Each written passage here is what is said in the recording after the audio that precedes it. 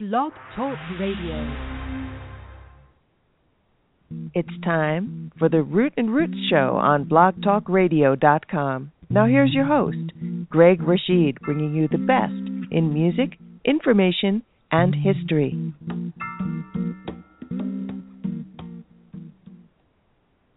Well, good evening to you, everyone out there who's listening live on the blogtalkradio.com site. Also, if you're listening later on, I'll say good day, good evening, good night, wherever it is, the time you listen to. But this is 6 p.m. Eastern Standard Time. I'm Greg Rashid, the host of the Root and Root Show, heard Saturday at 6 p.m. Eastern Standard Time live, and then Friday at 6 p.m. Eastern Standard Time live. But a lot of folks listen on other time, during other times on social media via iTunes or on KUHSdenver.com radio with the great Henry Archuleta as the founder of that great radio station I'm proud to be on. And you'll hear this show on Wednesday. And I'm gonna be, this is the night of Halloween and all. If you're in Halloween, we're gonna be playing some scary music and also scary old-time radio shows. I just love those. And we're going to get into this right now.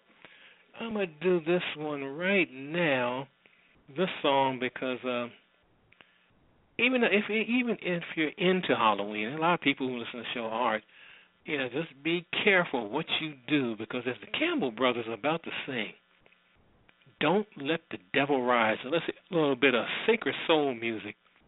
The Campbell Brothers and Don't Let the Devil Ride on the Root and Root Show. And just be careful in what you do.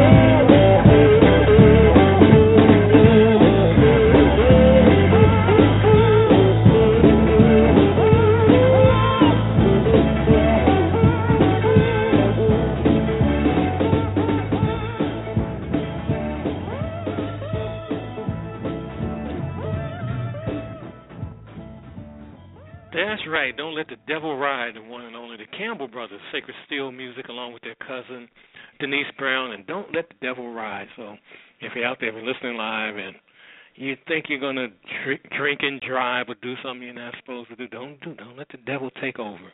Always be in control and have faith. But some of these folks I'm about to play now on these old-time radio shows, they kind of let the devil ride, and it just cost them dearly.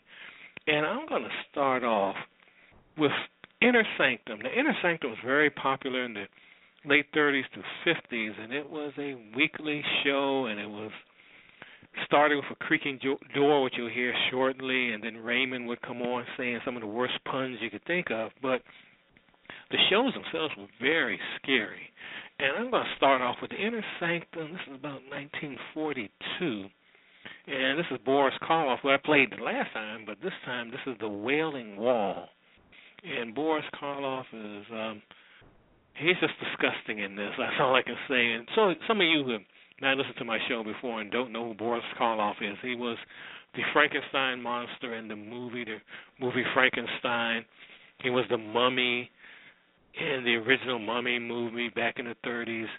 For some of you folks who may not know those movies or his other stuff, you may know his voice through the Dr. Seuss classic cartoon that's shown every Christmas, How the Grinch Stole Christmas. He plays the role of the narrator and also the Grinch. So that's Boris Karloff. But I'm going to play right now Inner Sanctum Theater, and we're going to play The Wailing Wall, starring Boris Karloff. So let's hear that on the Root and Root Show.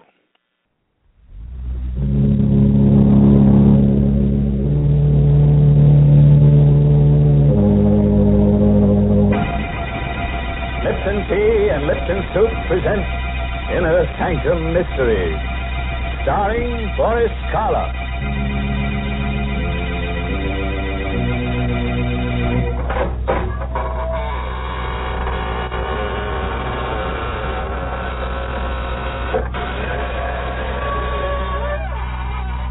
Good evening, friends of the Inner Sanctum. This is your host to welcome you through the squeaking door into the land of ghosts, vampires, and other gay, hilarious people.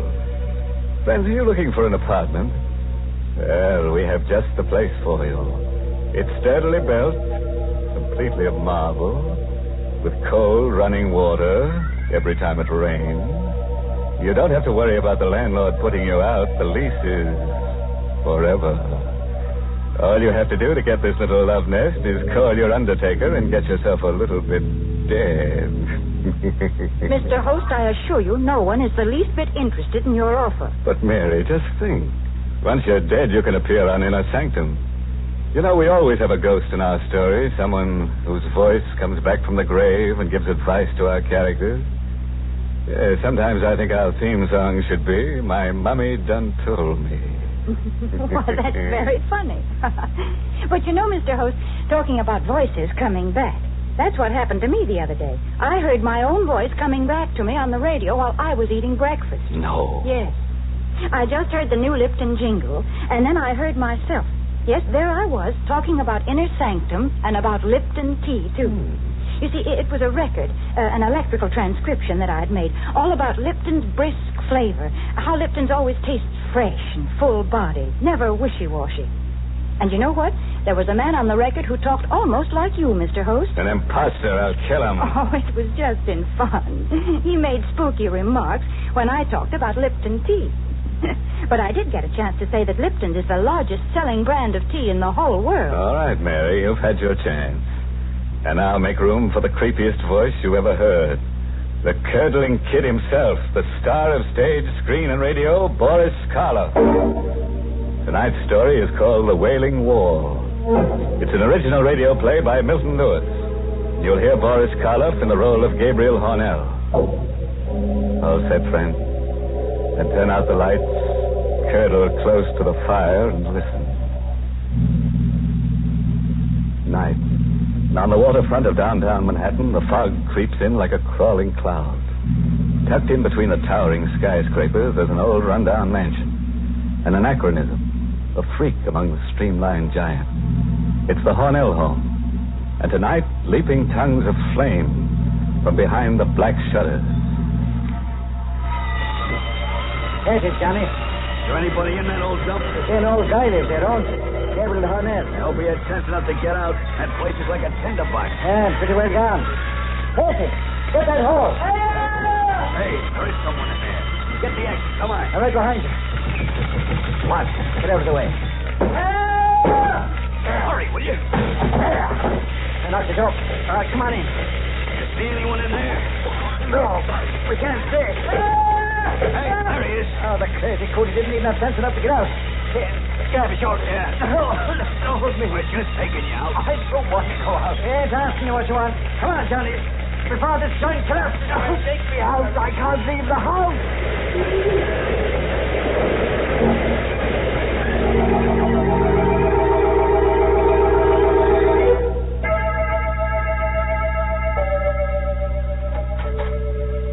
Mr. Hornell, I hope you're feeling... Oh. Mr. Hornell? Mr. Hornell? The head nurse. And hurry. Hello? Hello, this is Nurse Hopkins on the 18th floor. Gabriel Hornell is not in his room. The window is open from the bottom. Yes, I'm sure he did. There's a letter. I know, but I'm sure he's not alive. Oh, the letter? Yes, I'll read it to you. To whom it may concern. By the time you read this, I shall be dead. There can be no mistake this time. Death holds no fear, no terror any greater than what I've endured in life. For the past 40 years, I've searched for freedom. I hope now I've found it. Even now, as I write, I can hear her voice, calling to me as she did that night years ago. I'd prepared everything while she was in bed. Just the last few minute little details had to be complete. Gabriel? Gabriel, do you hear me? What do you want? What are you doing down there? I'm fixing something. Well, why don't you come up? I don't want to be alone here. I can't bear to be alone. Come up, Gabriel. What's the matter with you? Why don't you answer me? Oh, you're just doing it for spite. I know you are. Stop that hammering, Gabriel. You know I can't bear that noise. Now stop it, please. Gabriel, will you stop that noise? Oh. You came down. Well, of course I came down. Did you expect me to lie there while all this racket was going on? Now, you know I'm a sick woman, Gabriel. What are you doing there anyhow? You can see. Well, yes, I can see, but it doesn't make any sense to me. Oh, you've made a huge gaping hole in the wall. Now, what on earth did you want to do a thing like that for? You'll find out soon enough. And what are all those things? Stonemason's tools, cement, plaster. Well, I never dreamed you knew how to use them. Oh, I'm going back to bed. No, Agnes. No? No. Gabriel, that rope in your hand. Yes. I thought carefully about this rope, Agnes. It's the most merciful way. It leaves a little trace since there's no blood. Gabriel. You won't make it difficult, will you, Agnes? Murder? It's the only way. No, Gabriel. We couldn't go on like this. Your imaginary illnesses, your constant nagging. I have to be free of them, Agnes. But murder? This is best for both of us. No, Gabriel. Send me away. Do anything you want. You can get a divorce. A divorce there, see? That would solve everything. You could have your freedom. Stand there, Agnes. Just as you are. I know. That other woman, Dorothy Carter, that actress. That's why you're doing this. Oh, you thought I didn't know about that, Gabriel. Well, I do. Yes, I do. No. Oh, let go of me. That rope.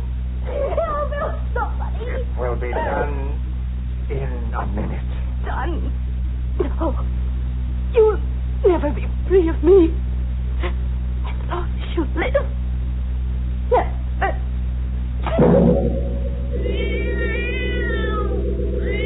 The cat saw everything with its yellow eyes. The cat saw me take her body to the tomb I'd made in the wall. The cat saw me place her there and carefully seal it up. I worked quickly, skillfully, with infinite care. First the bricks, one on top of the other, then the plaster. Then the wallpaper to match the rest of the room. That wasn't very difficult. In a short time it was done. I was free. All I had to do now was to go to the police and report her missing. It was even simpler than I thought. I put on the coat. I was about to open the front door when I heard it for the first time. I thought it must be my imagination. I listened carefully. I rushed to the wall, put my ear to it. What I heard made icy perspiration ooze out of every pore of my body. The wail was coming from the wall. It was like the insane shriek of some creature of another world. Was she alive in there? She couldn't be. She was dead. I knew she was dead. And yet I heard her voice wailing. I could swear it was her voice. I couldn't go out as I'd planned. What if someone else should hear it? Would they go to the wall? Investigate? The doorbell. Oh, it couldn't be at this hour. It couldn't be, but it was. Oh, I had to risk everything and answer it. I'm sorry to disturb you, Mr. Hornell. It was Patrolman Cleary. He was the officer on the beat. He was blue with cold. I was passing by and I saw the lights on. I peeked in the window. You looked in? Yes. Since you were still up, I thought I'd ring. It's pretty cold out tonight, and I'd like to warm these old bones for a minute. Oh, yes, of course, Cleary. Don't stand there in the door, man. Come in. Thank you. I see you got your coat on, Mr. Hornell. Just got in? Only a few moments ago. As a matter of fact, I was going to see you. See me? Why, yes. It's about my wife. Right, something wrong? I hope not. I was out all evening. When I got home, she was gone. It's not like her, Mr. Hornell. No, it isn't. Was she alone all evening? Yes, at least I think she was. You know, she hasn't been feeling very well lately, and I hate to think it possible, but she may have destroyed herself. Mrs. Hornell? No, she wasn't the sort. Oh, she was ill, terribly ill. I tried to keep it secret until she recovered, but the doctors knew. Insane? Yes. Don't you see? The river. I'd better get back to the precinct and report this. You'd better come with me. Missing Persons Bureau will... Hey, Mr. Hornell. Yes? You must be mistaken. Isn't that her? That isn't a woman. Of course it is. She's coming from that room there. Well, sure, it's your wife. I know her voice, and she sounds like she's in pain. It can't be. There's no one in that room. She must have come in the back way. Come, I'll show you. No, don't go in. What? Nothing. There. You can see for yourself there's no one here. No one. Could have sworn your wife was in this room.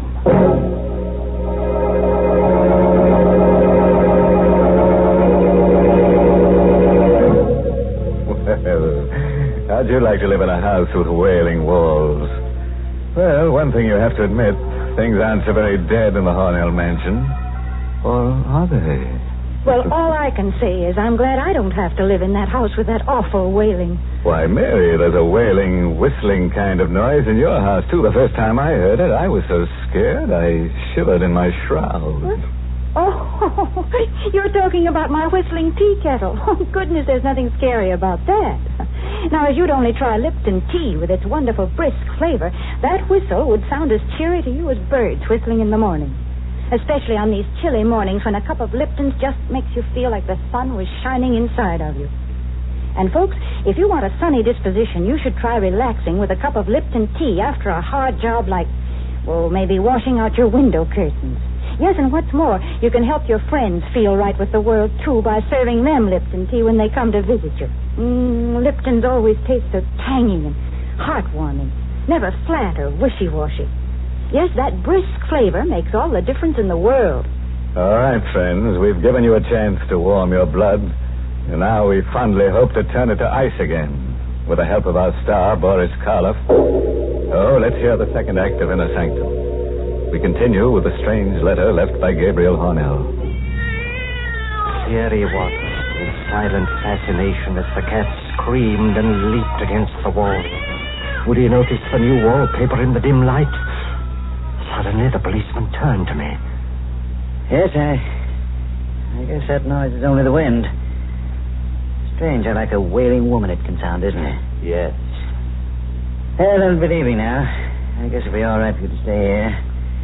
I'll make a report at headquarters about your wife. It's very good of you, Cleary. If she turns up, you let us know? Yes, I'll let you know. Good night, Mr. O'Neill. Good night.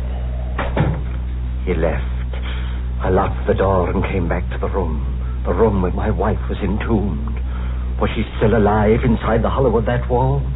I listened all that night. The wailing rose to a high, insane shriek, and then towards morning began to grow weaker, as though she were losing strength. And it seemed to die. The cat crept away. There was a merciful silence in the house. She was dead. She had to be by now. I sank down onto the sofa into a feverish sleep.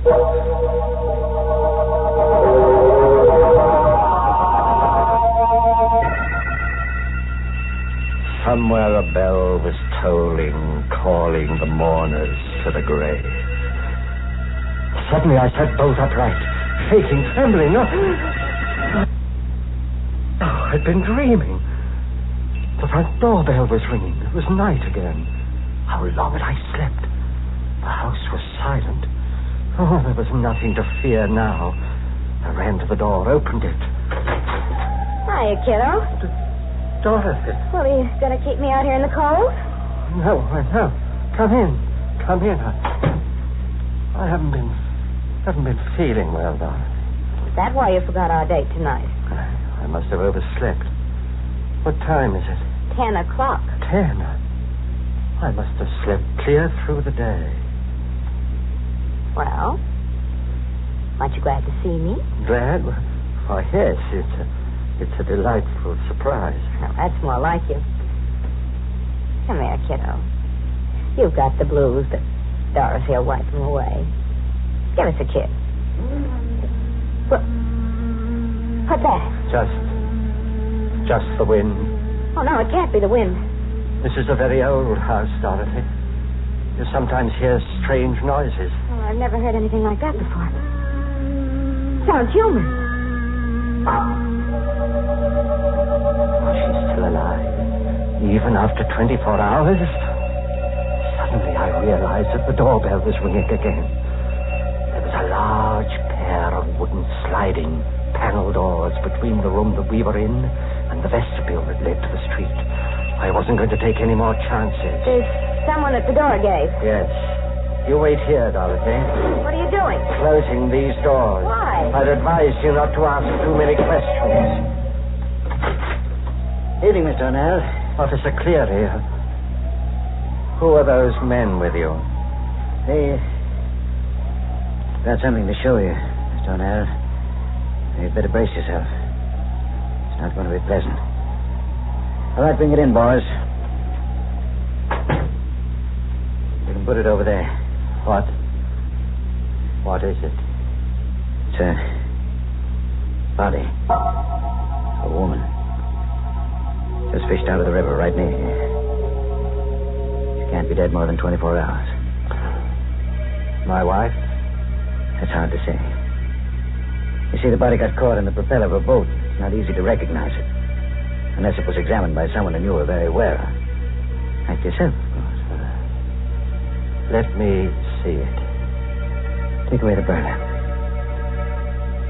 Look, Mr. O'Neill. I know. It's pretty bad.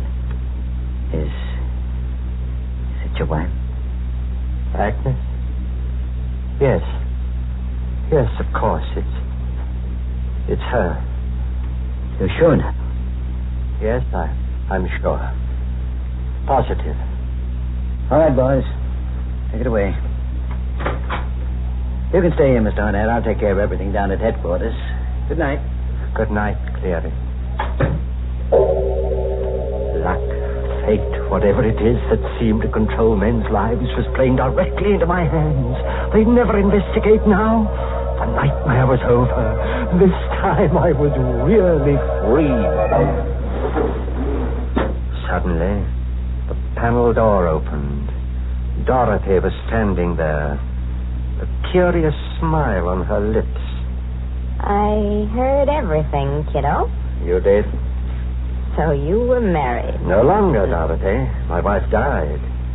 Suicide. So I heard. Now everything will be quite all right and we can get married in a few weeks. We'll have money, lots of money. She left you plenty, eh? She was very wealthy. What's the matter? Nothing. Nothing. I see what happens to your face when you hear that wail. Did you kill her? What are you talking about? Did you murder her? You heard what he said. She was found in the river. You can fool the dumb copper, but you can't fool Dorothy. That wail. Queer. Awfully queer. Look at what that cat's doing, will you? Jumping up on that wall like it's gone crazy. Yes, there's something about that wall. That's what the cat's trying to tell me. Something about the wall. You better stay away from there, Dorothy. I'm going to find out something. Yeah, put that bookend down. Not till I'm done with it, kiddo. What are you doing there? I'm going to break through that wall. You crazy fool, stop it. No. Here, give me that thing. You're too late, Gabe. I've broken a hole through, and I'm going to look. Now you've seen. It's the hand.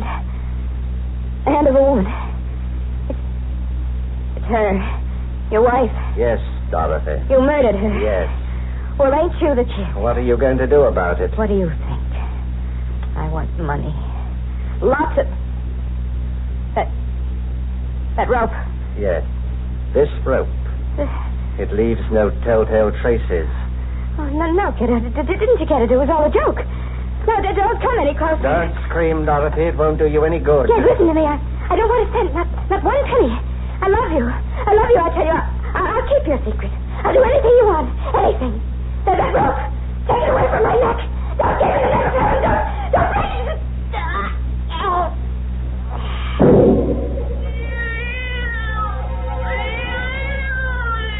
She was dead. I took her body, put it in an old trunk in the storeroom in the cellar. I had to think of some plan, some way to get rid of those bodies. In my confusion, there was only one thing that I was certain of. I must never leave the house, not even for a minute. I never did. At night, I would sit there, listening. Then it would come, the wail in the wall. I knew that after a week she couldn't be alive. What made the wail? Plans? I thought of 1,000 plans, but all of them would mean that I had to leave the house, and if I left, someone would hear the wail and find out, just as Dorothy did. Fire. Yes, fire. That would do it. The idea danced like a flame in my mind. But no.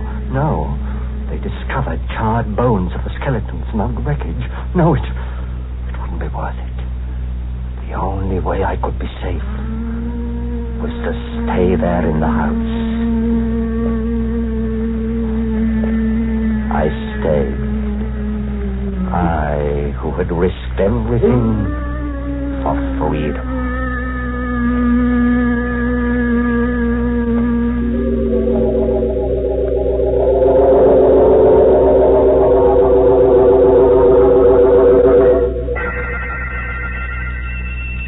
One day, the doorbell tinkled. I opened it. Mr. Hornell? Yes? I'm Mr. Crawford from the bank. May I come in? Just in here, in the vestibule. We've written to you a dozen times, but you've never replied. What do you want? Well, Mr. Hornell, you may not realize it, but you've overdrawn your account. The money your wife left is gone. Gone? So short a time? So short? Why, she died 40 years ago. 40? Seems only yesterday. We've been investigating. Even the grocer who used to supply your food no longer will extend you credit. Well, what do you want with me? I'm not starving. If you'd see your face, you'd realize that you are, Mr. Hornell. Now, if you'll only be reasonable, we can see to it that you get $250,000. $250,000? How? By selling this house. It's become very valuable. No. You get out of here. Get out. But, Mr. Hornell... Get out! Very well. He was right. I was starving. That night, when I heard the wailing begin again, I came to a decision. I had spent 40 years in the house. More punishment than criminals receive who've committed even worse crimes than mine. I'd take a chance. I opened the wall I'd sealed up 40 years ago. She was still there, but the wailing continued. Why? I looked into the tomb I made for her, and then I saw it. I saw this thing that had ruined my life. It was a tiny hole in the outside wall that I'd made when I first broke it open. The wind rushed through and made that horrible wail. What was the use? I took a match out of my pocket. I set its flame to the curtains. In a moment, the place would be an inferno. But I decided to stay. I wanted to perish with the house. In death, at least I'd be free.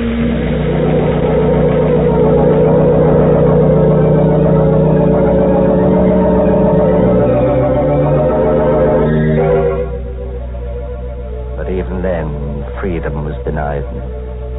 They rescued me, brought me to this hospital. I had the nurse make inquiries from the police. She told me. No, there was nothing unusual found among the ashes. Everything was burned to a fine powder. If I had only set fire to the house 40 years ago. But no matter. The window is open. And it's 18 stories to the ground. I will soon be free.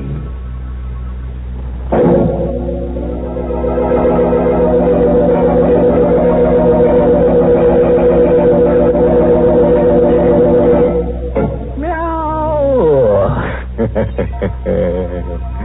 Everybody's dead but the cat. We overlooked him because we couldn't find him. Of course, I'm sorry that wall made such an unpleasant noise, such a tuneless wailing. We tried to teach it to whistle the new Lipton tea jingle, but we didn't have time, eh, Mary? Now, you just stop teasing me, because I'm not going to talk about the Lipton jingle now. No, and I'm not going to talk about Lipton tea either. Instead, the Lipton people want me to remind you folks about something important. I mean the Victory Loan Drive. You know, friends, we've been buying bonds for many years now. But this drive is in some ways the most important. Because if a job is worth doing, then it's worth finishing. The bonds you buy now won't buy weapons. No, this time the money will help bring our boys home. It will also help take care of our wounded soldiers, provide them with the finest medical care in the world. And, friends, we can certainly do no less. And the victory bond you buy now will help launch our veterans into a safe and secure post-war world, the kind of world they've been fighting for. Yes, you're helping others and yourself, too, every time you buy a victory bond. So buy all you can, won't you?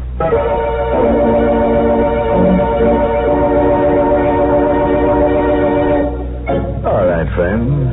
Until we meet at some haunted house, here's a parting thought. Don't seal your wife in a wall. That won't keep her quiet. Oh, by the way, this month's Inner Sanctum mystery novel is Devil in the Bush by Matthew Head.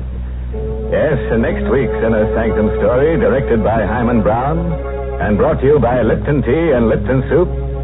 Next week's story is about a man who gets hunches. His hunches are about death. He's sure he's going to be killed, not by poison or fire or strangling. Nothing simple like that. No, our character has a nice, interesting death waiting for him. Oh, if you'd like to be in at the death, drop in next Tuesday.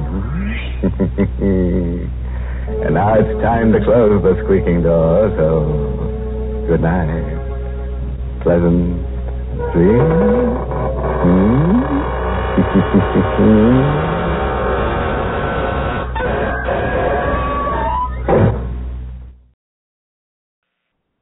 You need to get that door fixed and get some oil on it. But anyway, that was Raymond. That was Inner Sanctum Theater. Actually, Inner Sanctum Mysteries. And that was Boris Karloff and the Wailing Wall. Hope you enjoyed that on the Root and Root Show, as we're going to be playing some more old-time radio horror and terror just to get you going if you're listening live on Halloween, if you celebrate Halloween, if you're into it. But remember, be safe and be careful and know the origins of Halloween. Don't just do something willy-nilly. Just find out the real history of Halloween, and then you might not actually be out there prancing around. in costume and all, because it's a whole different story to Halloween than what you may have been taught. And a lot of people actually haven't been taught about it. They just do stuff just to do it. But anyway, we're going to get back to more old-time radio, because I love old-time radio, as I've mentioned many times, and had folks talk about old-time radio shows on the Root and Root Show. And we're going to get back to more of those. But right now I'm going to play a little music here. And this is the great Vesta Williams, the late, great Vesta Williams, I must add. And this is Once Bitten, Twice Shy. So let's hear that on the Root and Root Show.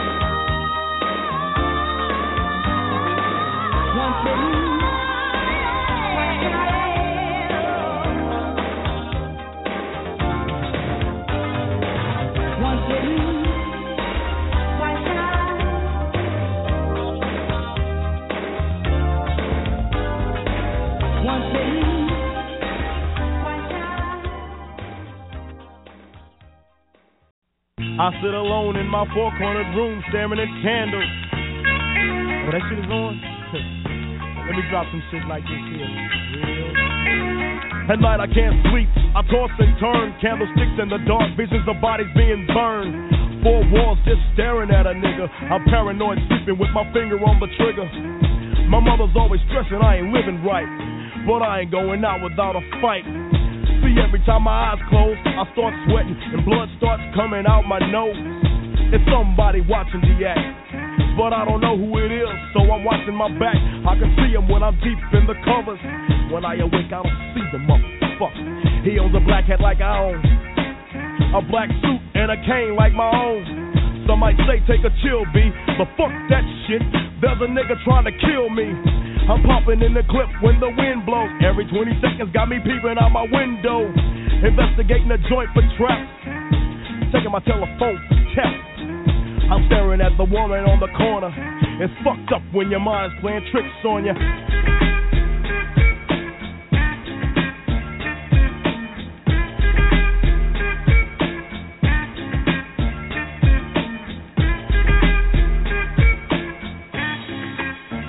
I make big money, I drive big cars, everybody know me. It's like I'm a movie star, but late at night, something ain't right. I feel I'm being tailed by the same sucker's headlights. Is it that move that I ran off the block? Or is it that nigga last week that I shot?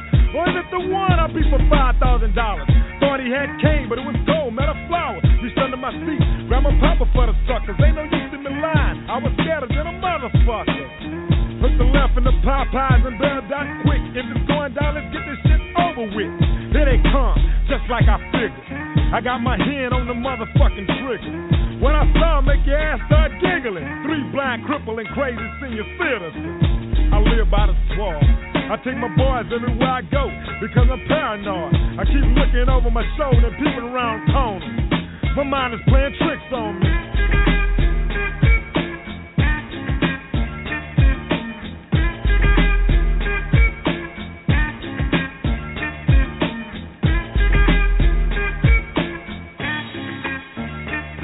Day by day it's more impossible to cope. I feel like I'm the one that's doing dope. Can't keep a steady hand because I'm nervous. Every Sunday morning I'm in service, praying for forgiveness and trying to find an exit out the business. I know the Lord is looking at me, but yet and still it's hard for me to feel happy. I often drift when I drive, having fatal thoughts of suicide. Bang and get it over with, and then I'm worry-free, but that's bullshit. I got a little boy to look after, and if I die, then my child will be a bastard. I had a woman down with me, but to me it seems like she was down to get me. She helped me out in this shit, but to me she was just another bitch. Now she's back with her mother. Now I'm realizing that I love her. Now I'm feeling lonely. My mind is playing tricks on me.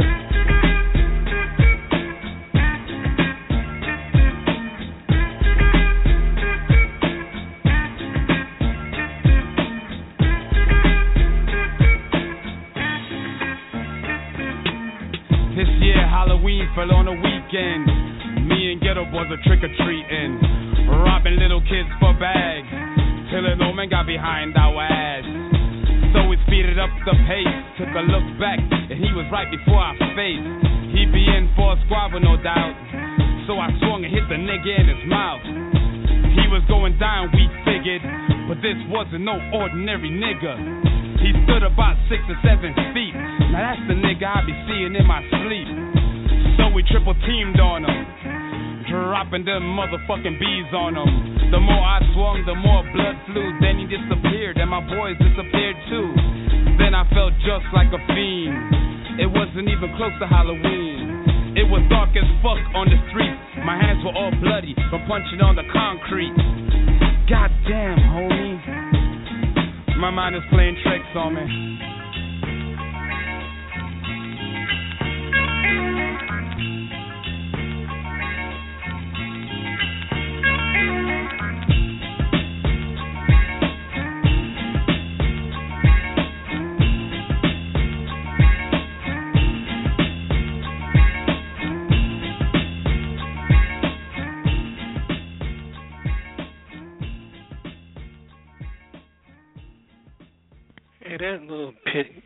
right there, and I got to apologize for those of you who don't like cursing and all that, but that's a relevant song, and that song's over 20 years old.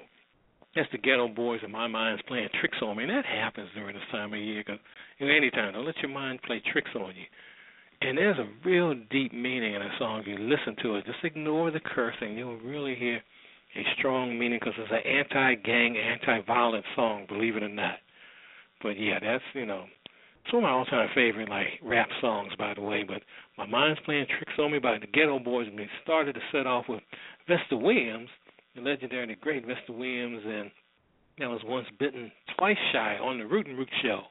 And we're going to get to more old-time radio right now. Speaking of a legend, this is a true legend of movies, theater, back then albums, performing live, you name it, everything. She did everything. I'm talking about Judy Garland. And some of you who don't know Judy Garland, if you've ever seen The Wizard of Oz, she's the little girl in The Wizard of Oz. But I know a lot of you who listen to the show probably know who Judy Garland is. But she used to do old-time radio from time to time, and she was on particularly this episode from 1948 of Suspense. It's called Drive-In. And I know a lot of the terms in there will be really funny because, some of this stuff you don't do anymore. So, it's the 21st century, but it's still relevant, the story itself. So I'm going to play this Suspense with Judy Garland and Drive-In. And the music is by Bernard Herrmann, who did the music to Psycho and other Alfred Hitchcock movies and other movies that involved this frightening you, suspenseful movies, and just one of the greatest composers ever. So let's hear Suspense with Judy Garland and Drive-In on the Root and Root Show. And now, Roma Wines, R-O-M-A, made in California for enjoyment throughout the world. Roma Wines present Suspense. Tonight, Roma Wines bring you Miss Judy Garland as star of Drive-In, a suspense play produced, edited, and directed for Roma Wines by William Spear. Suspense, radio's outstanding theater of thrills, is presented for your enjoyment by Roma Wines. That's R-O-M-A, Roma Wines. Those excellent California wines that can add so much pleasantness to the way you live, to your happiness in entertaining guests, to your enjoyment of everyday meals. Yes, right now, a glassful would be very pleasant as Roma Wines bring you Judy Garland in a remarkable tale of Suspense.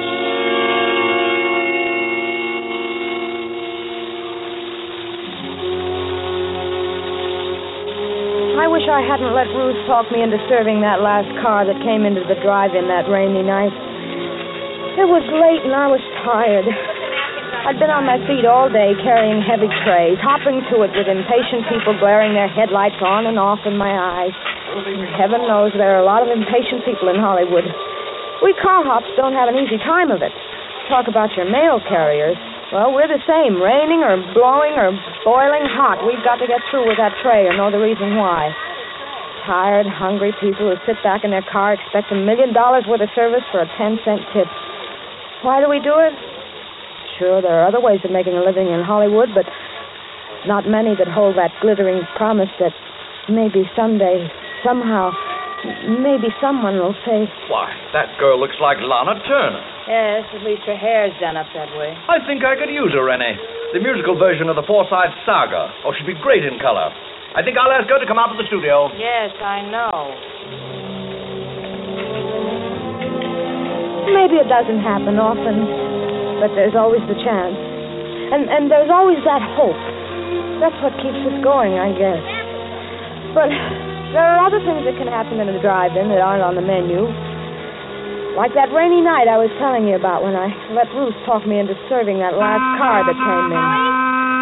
Miller, listen, please take his order, will you? I got 3 cars. Oh, look at the clock, will you? It's nearly midnight. I'm off duty. Oh, please, Miller, just this once more. My date's waiting. I'll do the same for you, son. Say, what's the matter with him? Can't he read? Please do not honk your horn. It looks clear enough to me. It's the doctor's car. You see, he's probably in a rush. Anyway, you got nobody waiting for you. Oh, all right. Oh, gee, thanks, Mill. It was true. I had no one waiting for me. Only the bus that was going to take me to Glendale, where I lived alone in an apartment. So I buttoned up my raincoat and took a menu over to the car. Good evening. Never mind the menu. There's some black coffee, a pot of it, and a ham sandwich. Please hurry it.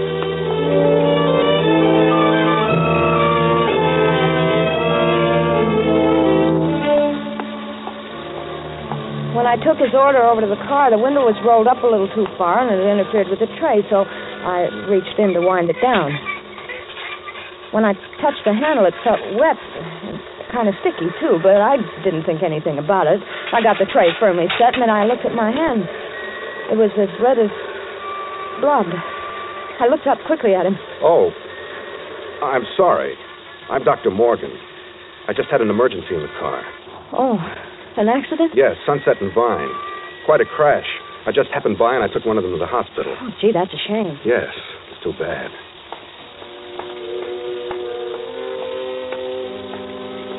I walked back trying to wipe the blood from my hand with a paper napkin. It gave me a creepy feeling to have somebody's blood on my hand. Then I went in to wash. I was trying to keep close track of the time, and I was a little worried for fear the big drive-in clock wasn't right. It sometimes ran slow. So I took a coin from my apron pocket. I figured it was worth a nickel not to miss that last bus to Glendale. I walked over to the payphone, and I was about to drop the nickel in when I looked out, and he was leaning on the horn and beckoning to me at the same time. I put the nickel back in my pocket and hurried out to him. I'm sorry, but I'm in a hurry. I haven't time for this coffee to cool off. I'll take the sandwich with me. How much do I owe you? Oh, that'll be 42 cents. Oh, here you are. Thank you. I hope I didn't interrupt your phone call. Wasn't important, was it? No, I was just checking on the time. I don't want to miss my bus. There was a clock right over your head. Well, that's usually wrong. I have the time. It's about 4 minutes to 12. Oh, I'm going to miss my bus. What time does it leave? At midnight from Hollywood and La Brea. Hop in. I'll take you. I'm going right past there. Oh, would you? I'll take the tray and I'll be right back. I might still be able to make it. Okay. In my hurry to unhook the tray from the window, I gave it a jerk and it fell crashing to the ground. Oh, dear. Ruth? Yeah? Look, help me with these things, will you? I'm going to miss my bus. Go ahead, Miller. I'll get it. We picked the things up quickly, and Ruth went off with the tray. I started to run around the other side of the car when I noticed something shining on the ground. It was one of the shakers that had fallen from the tray. I picked it up and started toward the driveway. Why don't you just put that in your pocket? You can return it tomorrow. Come on, you're going to miss your bus. I put the shaker in my apron pocket, and I rushed over to the other side of the car. He opened the door for me, and I was just about to get in when I hesitated. I wasn't used to doing this kind of thing. The other girls sometimes let their customers drive them home, but I never did. Still, he looked so decent, and I... Come on. You'll miss it. Then he reached out as if to help me in, and I thought that he was really concerned about my missing the bus, because he seemed to pull me into the car. First thing I knew, I was sitting beside him. Then the door slammed, and we were driving off.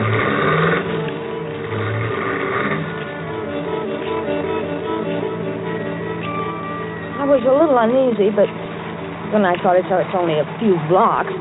I won't be in the car long.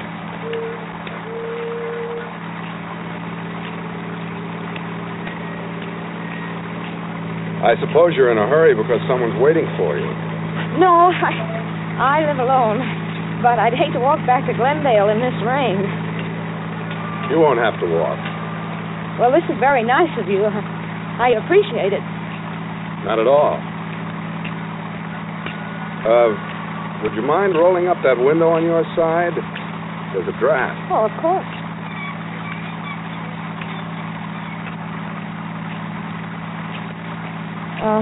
You can let me off at that corner over there. All right. Mm-hmm. Anywhere along here will be all right. This is fine. Right over there by the stop sign.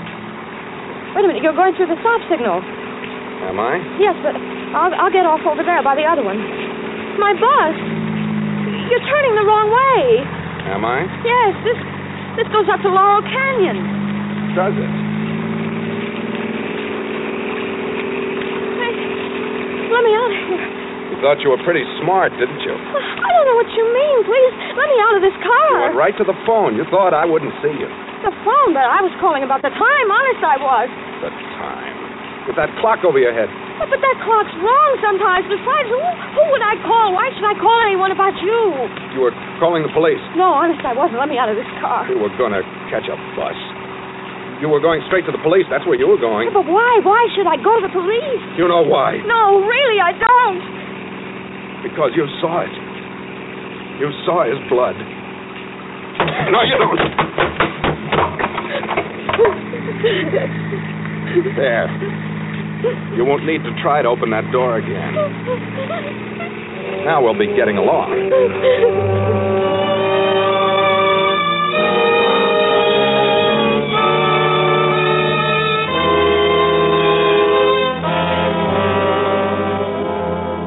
For suspense, Roma Wines are bringing you Judy Garland in Drive-In. Roma Wines' presentation tonight in radio's outstanding theater of thrills, Suspense.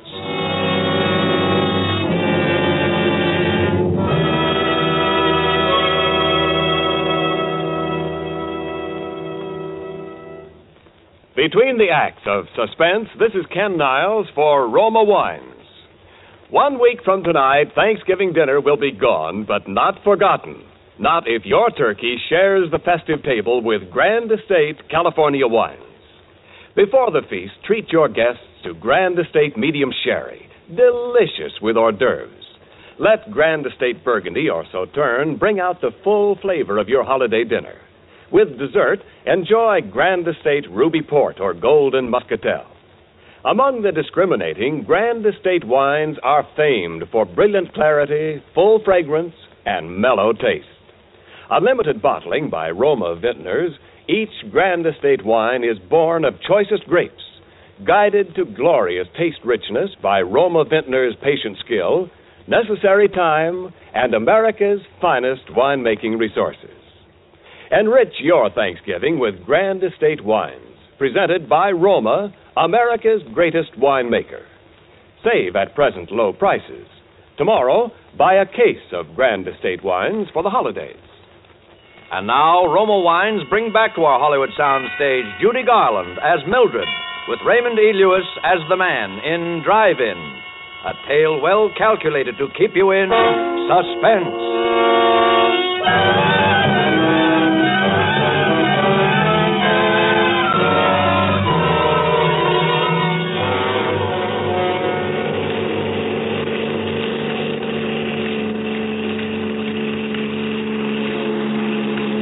After I made that last try to get out, he broke the handle of the door. All the strength seemed to go out of my body. I just sat there as we drove on. We passed a few people and some cars in the next block. And I thought of calling out, but then I knew why he'd asked me to roll up the window when I'd first gotten into the car. Then we were at the mouth of the canyon, and I could see the road, dark and lonely up ahead.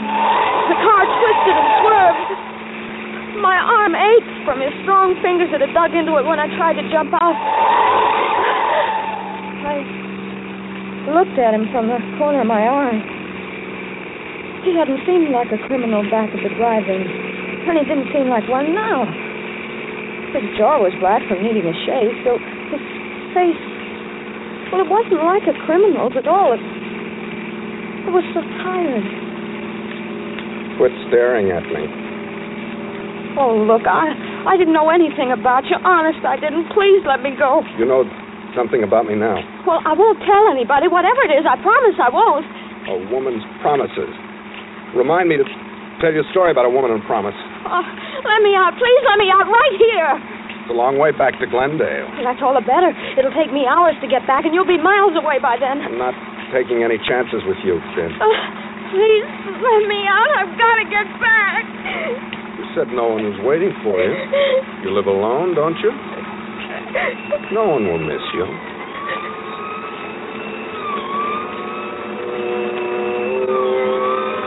We both heard the siren then.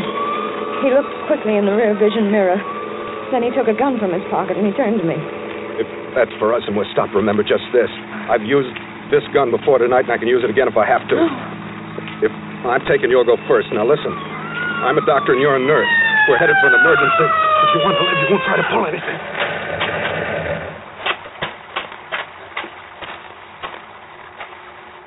Going awful fast for a wet night, aren't you? Followed you up from Hollywood. I'm Dr. Morgan, officer. This is Nurse Johnson, emergency call. I see your identification. He fumbled through his pockets with one hand, holding the gun in my ribs with the other. The motorcycle cop looked over at me. I thought for a moment I could signal him with my eyes. But then I knew he wasn't looking at my face. He was looking down at my white starched blouse, which you could see under my raincoat. He thought it was a nurse's uniform. Ah, here you are. Okay, Doc. Sorry I stopped you.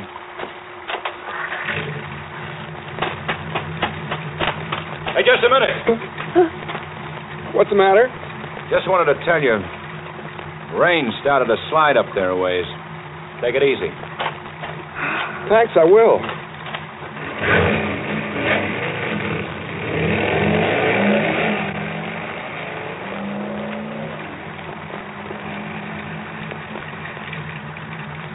You're not Dr. Morgan, are you? What do you think?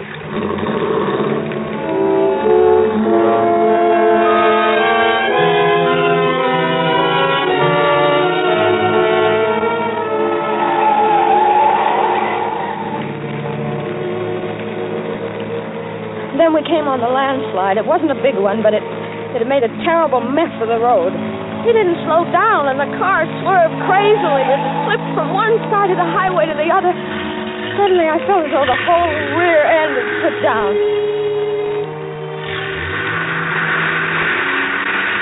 I looked over at him. He was tense. His muscles turned white as he clutched the wheel. He shoved the car into reverse. Oh, I hoped it had never moved. It didn't. We were stuck, hopelessly stuck. Of all the luck. Suddenly the car was filled with light. A car had come around the curve behind us. This might be by chance. Remember, I still have this gun. Don't try anything. Say, we're stuck here. Could you give us a push? We'll have some California hospitality, will you? I'll have to get out. I'll have to put something under the wheel. You stay here. Now, stay there. What did I have to hide?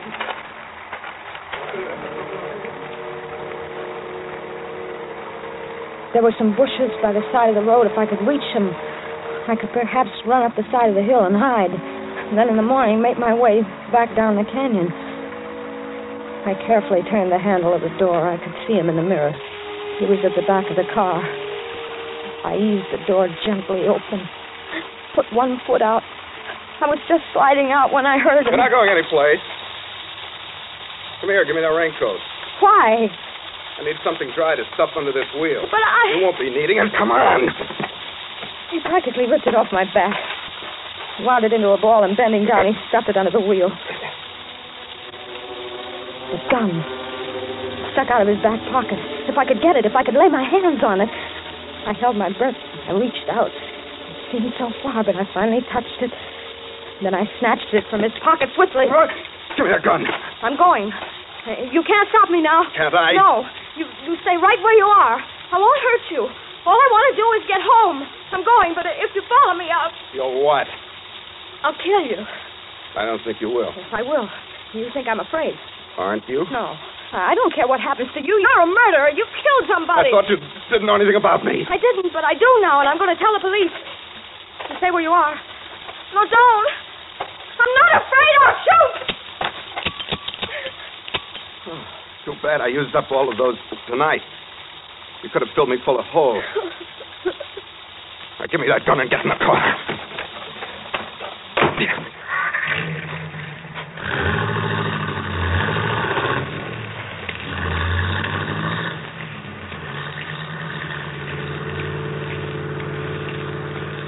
Are you going to kill me? What do you think?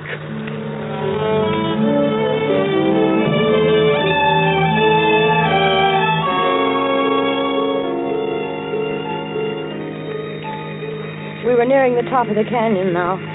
The road was very steep. The rain had let up. It was just drizzling now. Even though he hadn't answered my question, I knew the answer. He was going to kill me. I wouldn't get back home tonight. Not tonight or any other night. It was funny. I sometimes used to hate that little apartment of mine where nothing ever happened. But tonight... And then, for some strange reason, I thought about Ruth.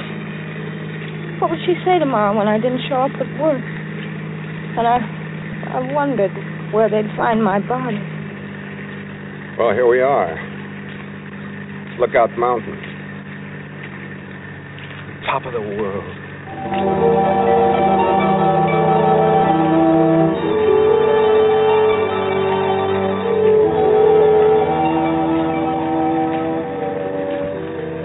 Suddenly we came over the crest of the hill, and way down below the city stretched out for miles, millions of lights glittering in the rain. For a moment I forgot everything. It was the most beautiful sight I'd ever seen. Ever been up here before? No. Nice, isn't it? Yes. I used to come up here with a girl once. We used to sit and talk for hours. Come on. We'll get a better view if we get out. I knew it was foolish to argue with him, so I followed him. But as he walked over towards the edge, I became frightened. It was such a steep drop. Well? Come on. I'm afraid to get so close to the edge. You won't fall. Look. That's Los Angeles over there. That bright line of lights is Western Avenue. I went to school somewhere along in there. I used to get in all sorts of trouble at school, but I got by. I managed. Everyone said I'd grow out of it. Over that way towards the ocean, that's Westwood. That's where she lived. This girl I was telling you about. That was the best part of my life, I guess. That's when they said marriage and a wife would straighten me out. Marriage and a wife would straighten me out in Westwood, they said.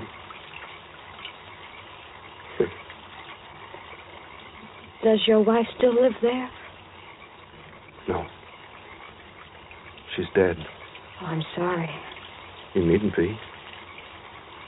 I killed her. Why? Because she couldn't keep her promises. Did you kill her tonight? No. A long time ago. The jury said I was insane. But I think it was the sanest thing I ever did. They put me in an asylum. Do you know what it's like being locked up year after year when you know there's nothing wrong with you? No. No, I don't. It isn't good. You'd do anything to get out. Anything. Anything. I knew if I could keep him talking, maybe a car would come along. Maybe something would happen. It was my only chance. What are you thinking about? You killed someone else tonight, didn't you? Yes. Dr. Morgan? Yes. He was one of the men who thought I was insane. Why did you do it? I wanted his car to get away in. I didn't want to be locked up anymore. Oh, but they'll catch you. No. They won't find the doctor for several days. I saw to that. How can you be so sure? I do things thoroughly. What are you going to do now? First, I'm going to... And then I guess I'll go south. I knew what he meant by that pause. I started to back away slowly. I'd made a mistake by reminding him of the present. My hands went instinctively to my apron pocket for something to defend myself with. I knew there was a pencil there. It was sharp. Maybe I could scratch him or hurt him some way with it, but when I reached for it, I felt something else instead, something cold and hard. I was puzzled for a moment, and then I remembered. It was the shaker I'd picked up at the drive-in. Stand still. And then he started moving toward me. Me with only a pencil and a shaker to defend myself with. It's too bad I came into that drive-in tonight. Oh, why did you? Because I was hungry. Because I hadn't eaten for a long time. Weren't Weren't you afraid someone would see you? No alarm had gone. How'd you know?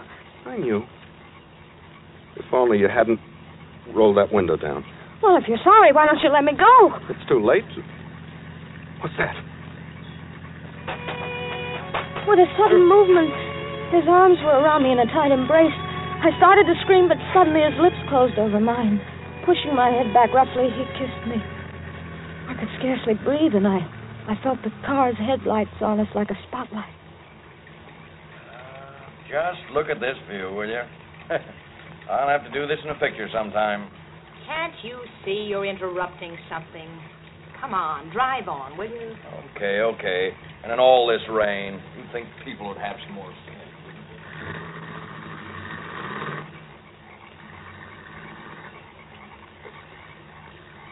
He held me a moment longer. And when the car had gone, he released me. My pencil had fallen to the ground. I was left with only the shaker in my hand. I fingered it nervously, and then I felt the top coming off.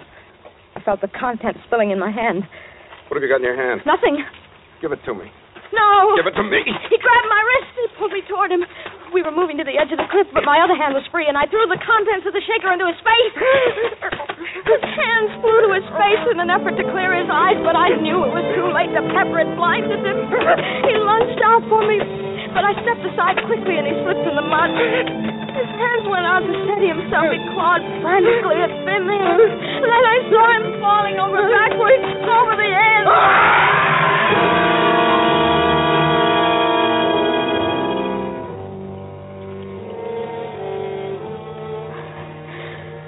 Then my strength gave way, and I felt myself sinking down to the ground.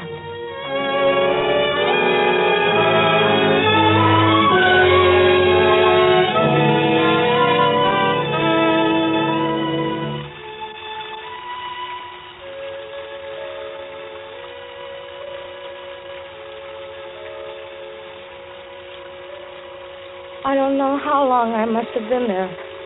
But when I came to, it was raining again. I was soaked to the skin, and there was mud caked in my hair. There was no one in sight. The lights of Los Angeles stretched out in a pattern peacefully below. And I knew that somewhere at the foot of those hills was Glendale. And my apartment. I rose slowly to my feet, and I started back toward the road. Somehow, everything that had happened seemed unreal. Like a dream. Everything but the way he kissed me. To keep me from crying out.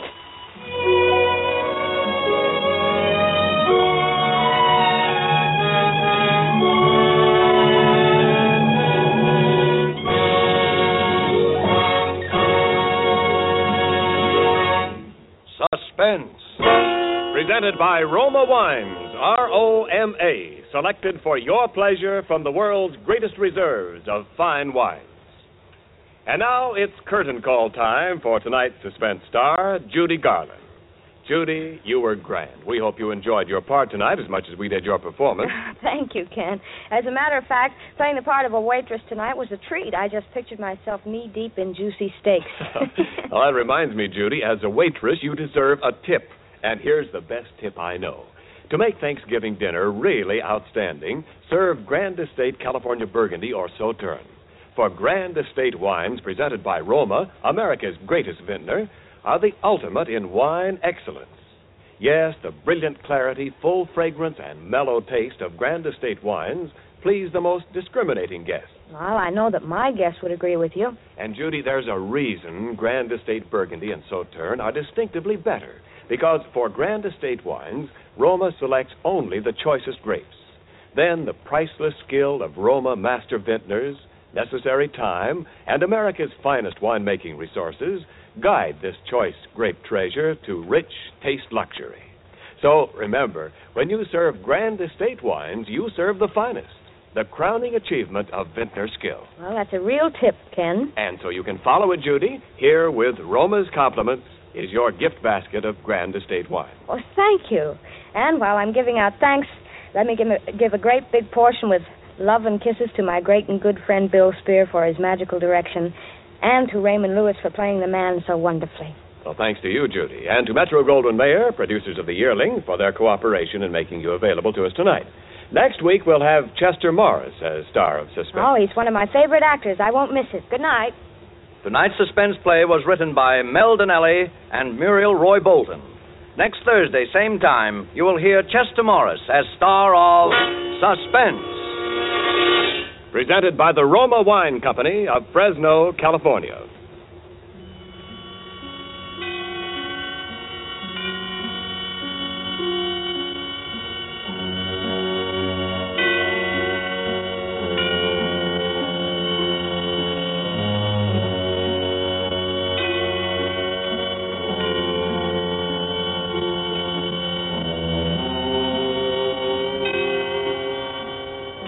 Ladies and gentlemen, in the coming weeks, Suspense will present such stars as Cary Grant, Olivia de Havilland, Alfred Hitchcock, Joseph Cotton, Roddy McDowell, and many others. Make it a point to listen each Thursday to Suspense, radio's outstanding theater of thrills.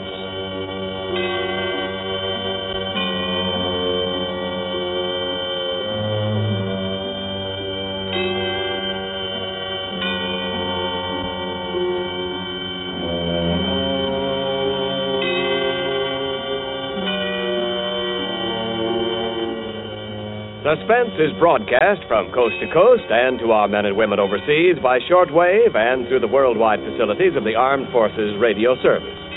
This is CBS, the Columbia Broadcasting System.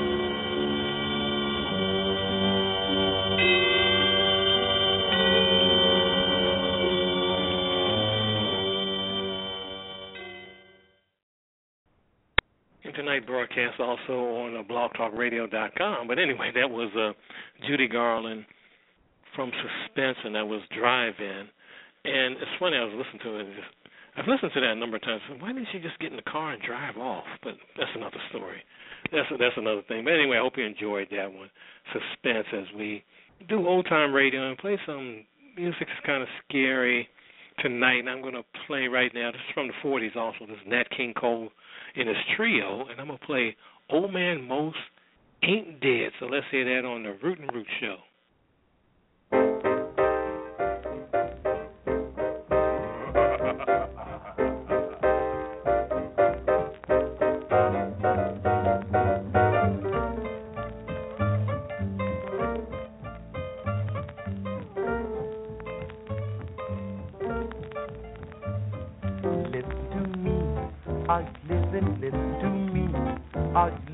I've just found out something new, something I'll import to you, something you won't think is true. Listen to me, will you?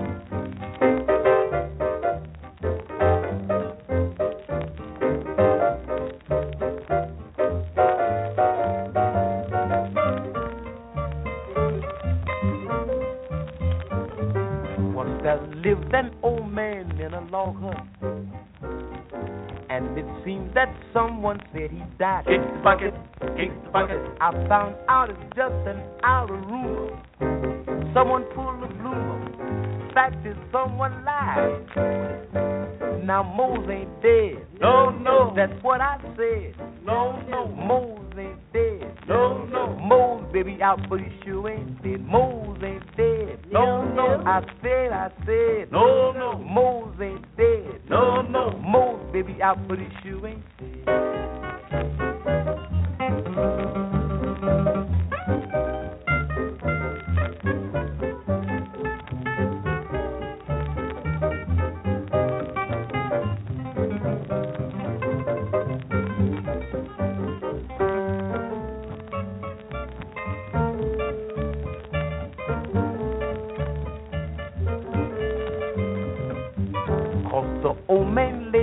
Without moving, that's no reason for the thing they say. Kick the bucket, kick the bucket. Old man Moses heading for the city, and I sure do pity them that says he's dead.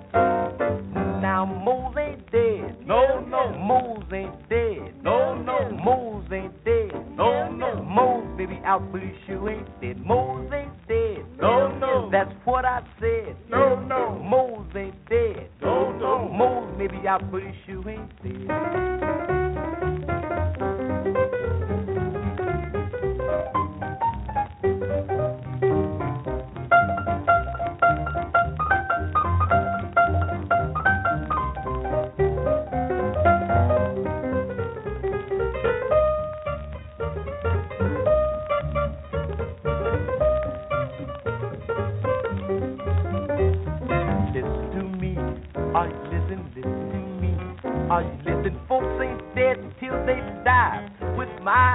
That guy. That's the reason why I cry that old man Mose ain't dead.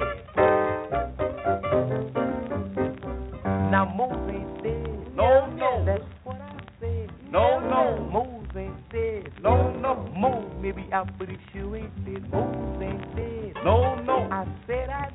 No, no. Mose ain't dead. No, no. Mose may be out, but he sure ain't dead.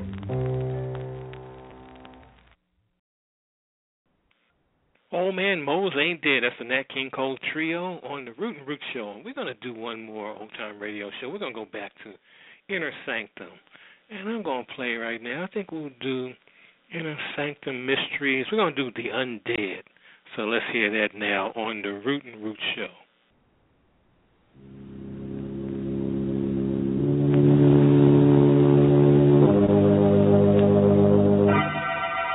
Lipton Tea and Lipton Soup present Inner Sanctum Mysteries.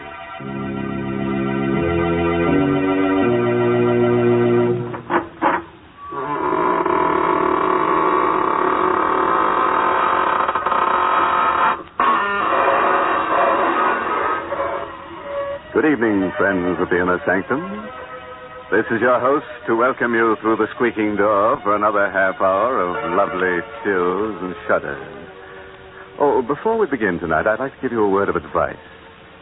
If you should ever walk through a cemetery at midnight and come face to face with a transparent personality floating above a tombstone, don't be frightened. After all, you can see right through him. Good gracious, why do we have to talk about cemeteries? Because, Mary, our story tonight is about a vampire. Where else would you expect to find one if not in a cemetery? In the Vampire State Building? Well, suppose you go wait in that closet there and talk to the skeleton while I have a word with our Lipton listeners about one secret of success.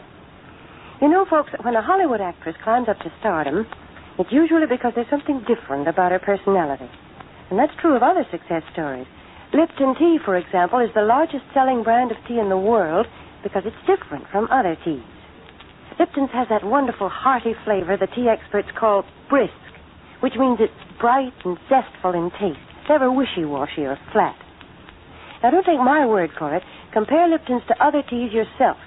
That's the real way to discover Lipton's rich, full flavor, Lipton's extra flavor that brings you all the goodness of a superb tea.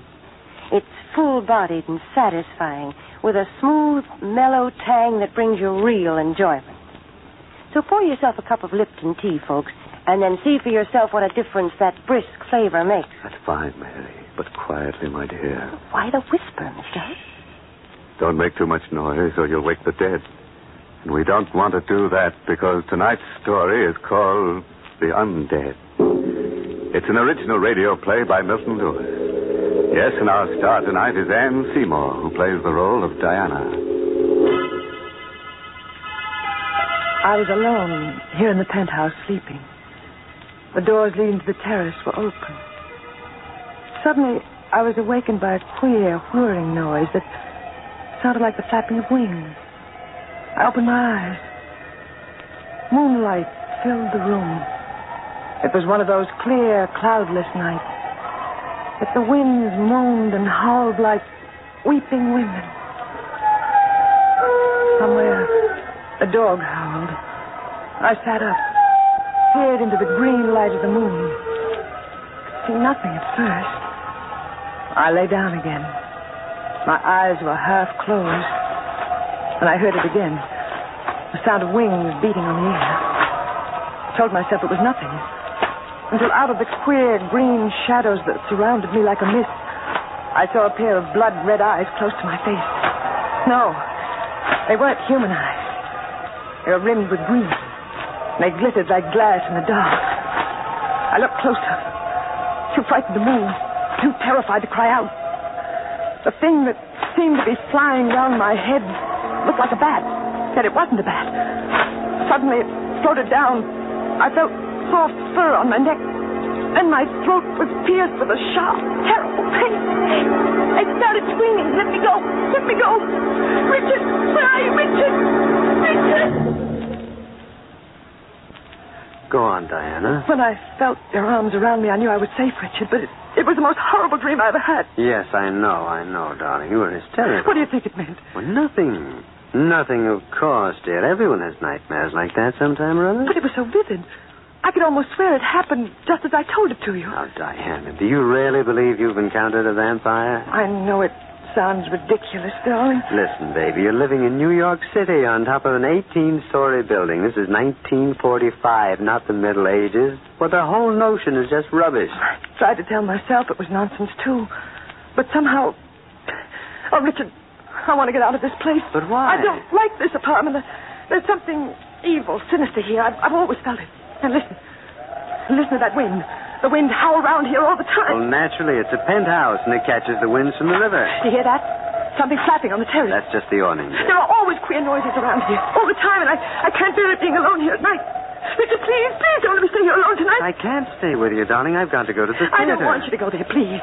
Let your understudy take the part tonight. Take me away from here, far away where it's warm and there's sunlight. Diana, you don't know what you're saying, dear. I can't give up my part in the show. Of course. Oh, darling, forgive me, please. I'm sorry I ever mentioned it. You do forgive me, don't you, Richard? Say you do. Why, of course. You're just upset over the silly dreams. I know. I won't mention it again. You're okay, baby. Well, it's 10 to 8. I better get going. Want to come with me? Yes. No, I'm going to stay here. But if this place frightens you... That's just why I'm going to stay. And alone. I'm going to beat this thing. Somehow. That's better, darling. Much better. Here's your coat. Right. And you better take your scarf. It feels chilly. Richard. Hmm? I said I won't mention it again, but there's one thing more I have to tell you. That the face of that thing in my dream, it was your face. Diana, in the name of I won't heaven... talk of it anymore, I promise you, darling. I didn't mean to upset you just before you went to the theater. Just kiss me, dear. I'll be all right. I'll be all right. Diana. Good night, dear. I'll be waiting when you get back.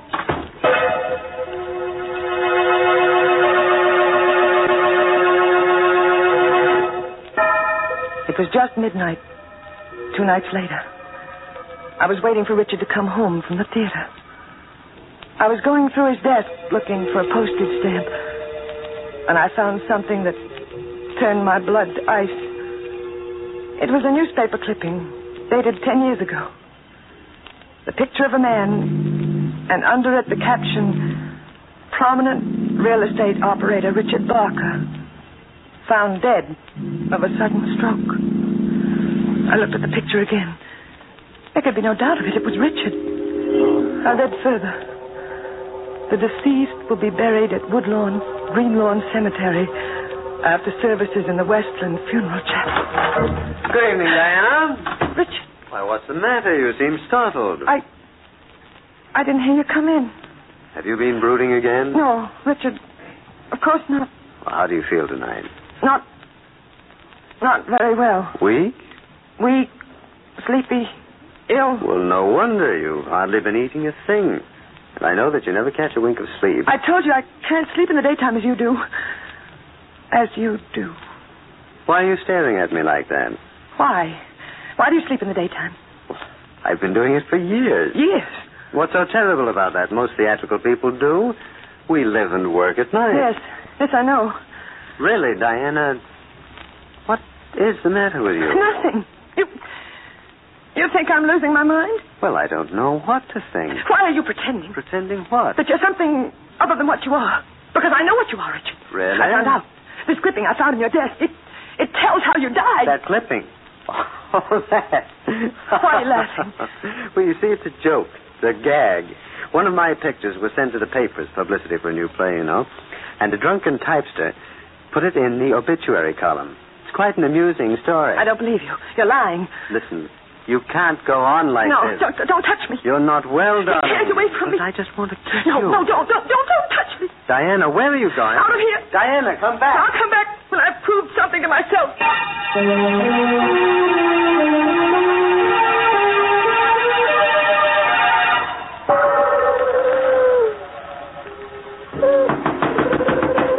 Is there anyone there? What do you want, ma'am? I'm sorry to wake you up. Are you the caretaker here at Greenlawn? Many years, ma'am. I want to see the grave of Richard Barker. Who are you? Diana Barker. His wife.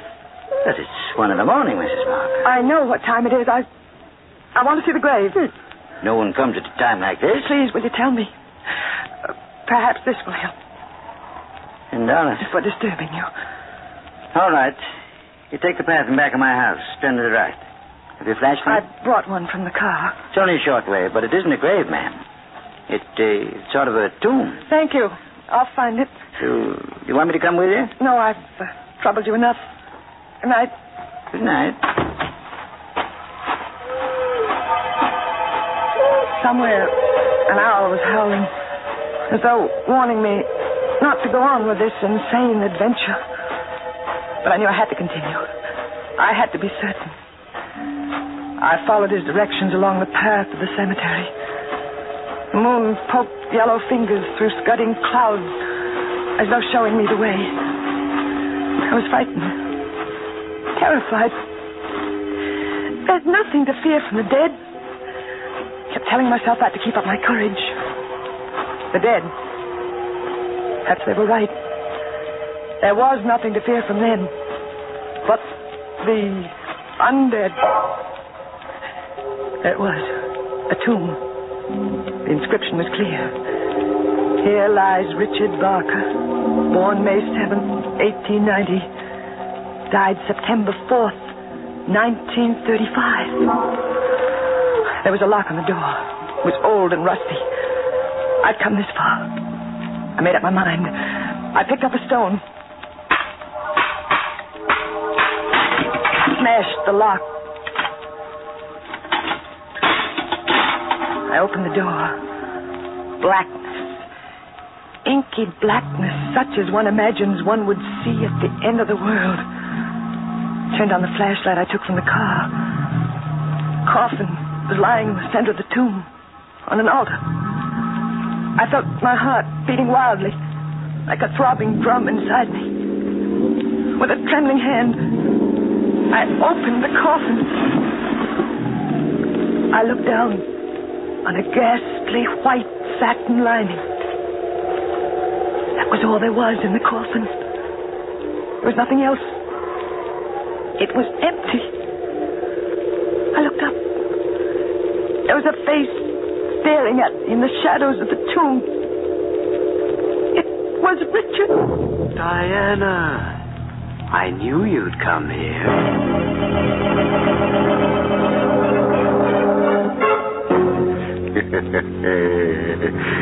Well, friends, that just goes to show that an empty coffin makes the most noise.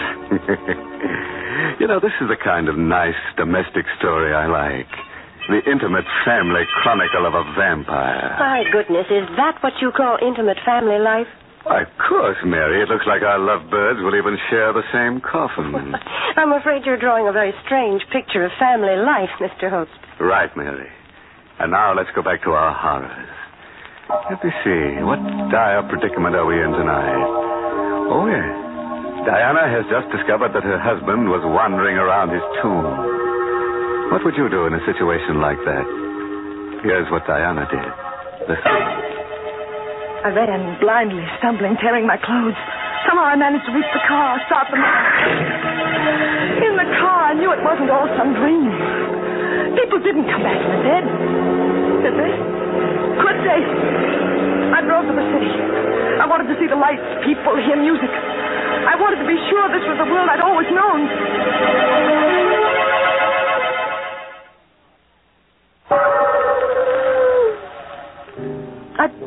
tried to think. I tried to reason. I tried to understand what had happened to me. Because I knew something was happening to me. Something that I dreaded. I was becoming like them. Like Richard. I felt strange cravings. Desires that I didn't dare think of. Excuse me, Mrs. Barker. Oh. May I sit with you? I don't believe I know you. But perhaps not. Does it make any difference? No. No, it doesn't. Please sit down. Thank you. I'm glad you came over. I'm glad to be able to talk to anyone tonight. I've been watching you for the last 10 minutes. Have you? You look very strange tonight. How do you know me? We all know each other. We? Yes. You realize you'll be dead soon. Dead? At least what they call dead. You know what's happened? Oh, yes, of course. I've seen it happening for weeks. Your face became paler and paler. It will not be long now. You will become one of us. I don't want to. It's not in your hands. It isn't true. It can't be true. It's quite true. Many of us have gone on for hundreds of years. Those who sustain us become like us. And I... There is no escape. No, I don't believe it. Don't you feel it? Blood. That strange desire. Yes. There. You see? I don't want to. I once tried to fight it, too. It's no use. I'm going away. Far away. Where he can't reach me. I'm going now where no one can reach me. Waiter! Waiter! Will you help me here? There's been an accident.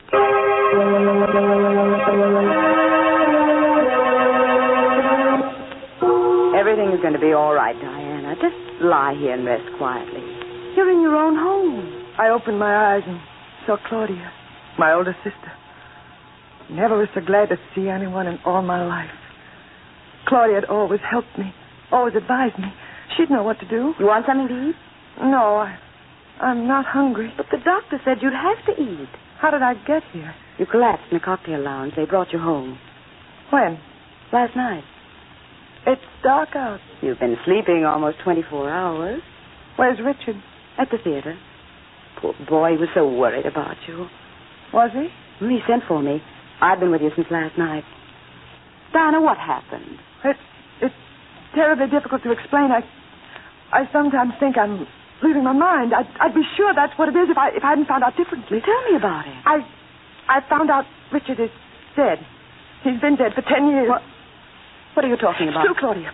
I went to Greenlawn. I saw his tomb. I opened it and the coffin was empty. Diana. I know what you're thinking, but I'm not insane. He never sleeps at night. Now I feel this strange craving. Claudia, don't steer. You know what you're saying. Yes, I know it sounds wild, fantastic, but I haven't told this to anyone, but it's true. There are things in this world you only think are primitive superstitions, but Claudia, you must believe me. Yes, of course, I believe you, dear. We must destroy Richard. I read about those things. We must destroy him by driving a wooden stake through his heart. That's the only way I can escape from him. That's the only way I can become a human being again. Diana. You'll help me, Claudia. Of course, dear. Haven't I always helped you? Where are you going? Just to fix you something to eat. No, you're going to leave me. Leave me here alone with him. I won't let you do that, Claudia. That gun. Where did you get that gun? We've always had one here. Ever since I first told Richard I was afraid of this place. You're not going to leave me alone now, Claudia. I'm not going to let you. Of course not. Get away from that door. That's what you want. Claudia, come back. No. I got inside. Oh. Gone. Insane. She was so sure I was insane, she didn't even give me a chance to explain. I was alone in the house. I felt terribly weak. I wanted to sleep. I wanted to sleep forever and ever. But I knew if I lay down and closed my eyes, I might never open them again. Never open them and see the world as you or I used to. I'd be something else. I looked at the clock. Almost midnight. Richard would be coming back any minute. I ran to the door, locked it from the inside with a safety bolt. What to do? What to do? Police. I ran to the telephone. Now, operator, get me the police and hurry, please. 1 moment, please. Hurry, will you? This is a matter of life and death. Hello, are you ringing them? Police department. Sergeant Kilway talking. Hello, police. You've got to help me. Yes, what is it, lady? My husband, he's going to do something to me tonight. He's going to make me what he is. What's that, lady? He's been dead for 10 years. I saw his empty coffin. That's proof, isn't it? That's evidence. You always want evidence, and there it is. Now, do you understand? Well, I'm not sure I do, lady. What's your name? Diana Barker. Well, all right. Now, calm down. Tell me where you live. I live... Oh, you think I'm insane, too, don't you? I didn't say that. You think I'm crazy, just as Claudia does. If you'll just give me the address, lady. Oh, what's the use? Please, lady. No one believes me. I know I'm not insane. I know it, and yet...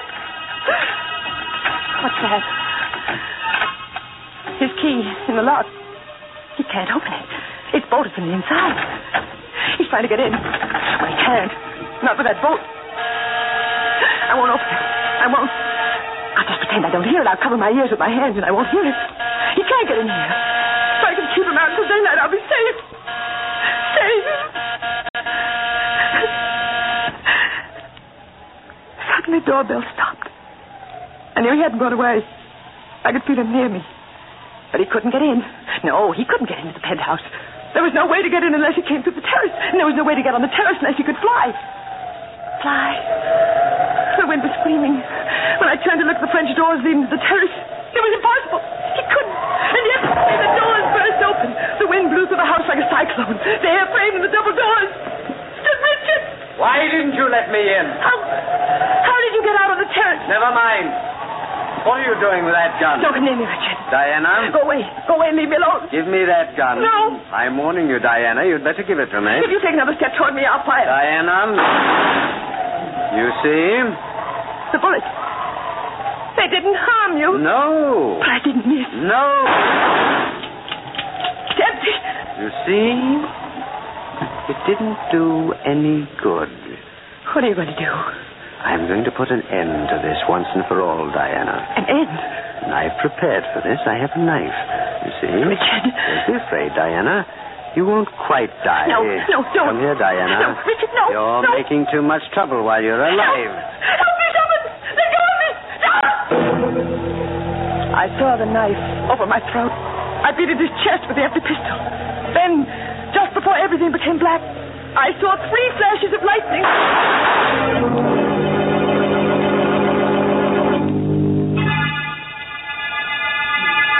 Go on, Mrs. Barker. When I woke up in the hospital, Inspector, I couldn't believe that I was still alive. It seemed like a miracle. You would have been dead if it wasn't for your sister. Claudia? She came back with one of our men. He shot and killed your husband just as he was about to plunge the dagger into you. But how did he get in? He came over the adjoining terrace from the penthouse next door, just as your husband did. No, Mrs. Barker. Your husband didn't fly. But the other things, the picture, the tomb, the empty coffin. All props for an elaborate scheme your husband worked out to murder you. Richard Barker is not an uncommon name. He found a man with that name who died 10 years ago. He removed the body. He got the whole idea from the dream you told him. But why? To establish that you were insane. Oh. He planned to murder you and claim he did it in self-defense to protect himself against an insane woman. But the gun... Filled with blanks. He wanted to get your money, Mrs. Barker. But the way I felt, those strange cravings... You're suffering from anemia. Your doctor told us that. It's not uncommon for anemia sufferers to feel the way you did.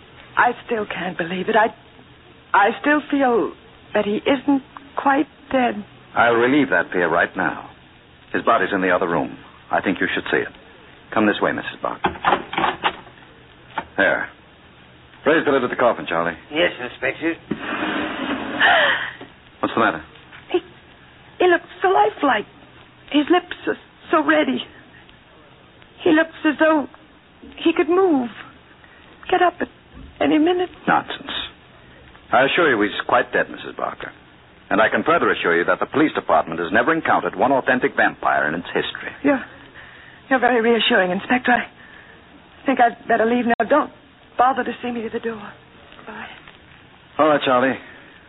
Cover him up and have him buried. Okay, Inspector. What is it, Charlie? Inspector. Maybe I'm nuts, but I I could swear that I saw him move. Oh, nonsense. Close the lid. It's getting dark, Charlie. Sun sure goes down quick these winter days. I'm going home. Good night, Charlie.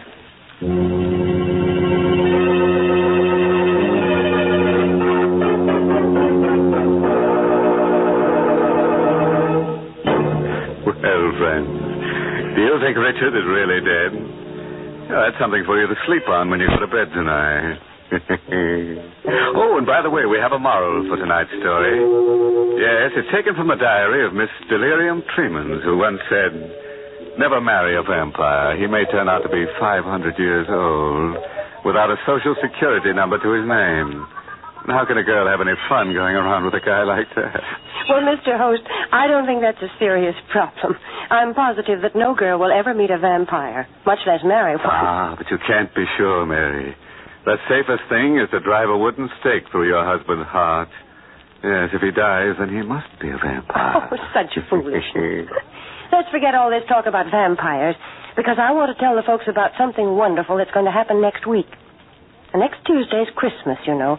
So instead of our usual mystery thriller, Inner Sanctum will bring you a tender and beautiful Christmas play called The Littlest Angel. And our star will be that great and beloved actress, Helen Hayes. So be sure to tune into this station at the regular Inner Sanctum time next week. I promise you, The Littlest Angel, starring Helen Hayes, and brought to you by the makers of Lipton Tea and Lipton Soup, will be the crowning pleasure of your Christmas day. That sounds great, Mary. You know, Christmas is really wonderful. There's something about it that gets even the most hardened characters. Oh, by the way, this month's Inner Sanctum mystery novel is The Fearful Passage by H.C. Branson. And don't forget what Mary told you, friends.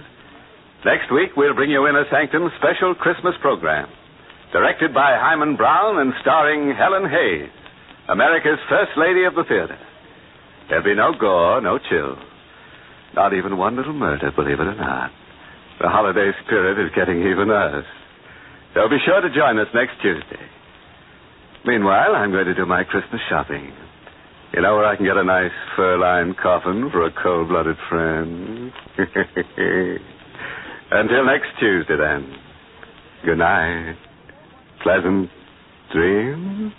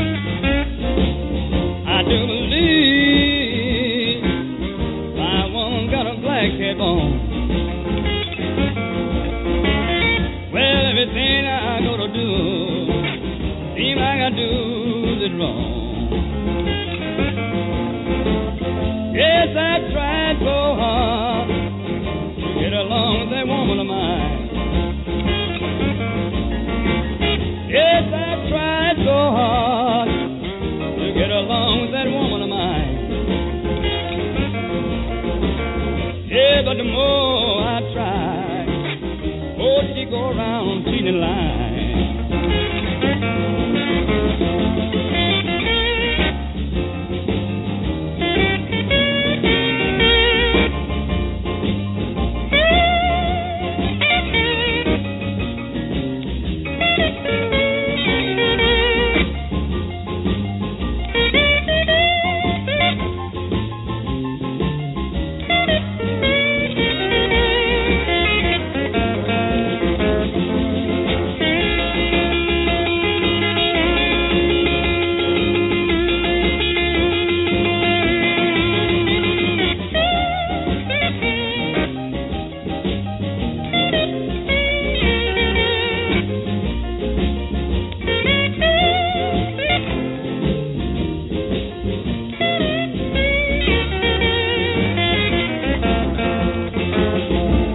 I walk from Dallas, walk to Wichita Falls.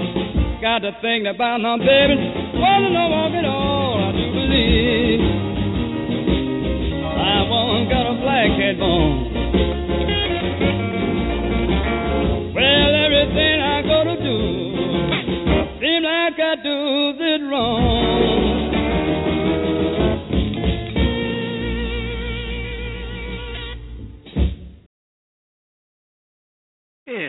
Pop Wilson back from the 50s, and that was, I believe my woman got a black cat bone. Whatever that is, I know. Take a bone from a cat, it's terrible. But before that, we did another Inner Sanctum mystery show, and that was The Undead with the actress Ann Seymour. I hope you enjoyed that on the Root and Root show. As well as the other shows I played this evening and played the other day, too. I love playing old-time radio. Enjoyed doing that, and I hope you enjoyed it, too. But we're getting ready to get out of here now, and I just hope that you've had a safe, if you're into Halloween, that you've had a safe Halloween, and that you also will take the time just to, besides doing tricks and all and getting, some people may get drunk or something like that, just take the time, all the time, every day, just to give back to someone by giving them a hug, saying hi to them, calling up someone you haven't talked to in a while, and just wish them hi. Just don't wait till holidays or special events like Halloween. Just do it anytime, because that makes life better. That makes it really better. So I just want to thank everyone who listened in this evening. If you didn't listen live, you probably are listening on iTunes or somewhere on social media, or definitely on KUHSDenverRadio.com. And again, I want to thank Henry Archuleta for having me on the station there. Just love it. I'm going to eventually be doing live shows from KUHS, so that'll be great. But if you want to contact me as far as advertising, and more importantly, if you just want to contact me and just suggest shows, topics, because a lot of the shows I do on this program are based on suggestions from listeners, and also the music, too. You can go to my Facebook site, Greg, G-R-E-G, last name Rasheed, R-A-S-H-E-E-D. You can go to Twitter, hashtag Unifix, U-N-I, F as in Frank, I-C, S as in Sam. You can also go to the blogtalkradio.com site. That has a message segment there. You can just leave a message at Root and Root Show, and I definitely would get that, because I've gotten messages on there and getting a lot of followers on Twitter and also on Facebook. So I'm just happy, just to be doing these shows, and happy when you make suggestions and comments. And, that means that it's worth doing this. And I've been doing this particular show for 2 years. Can't believe it's 2 years, but I've been in radio longer than that. And I just enjoy it, and I just hope that you enjoy it. And obviously, from the comments, that people definitely enjoy it. But again, this is Greg Rasheed with the Root and Root Show. We'll see you next time. Just want you to go in love and go in peace and take care. We will see you another time. So take care out there.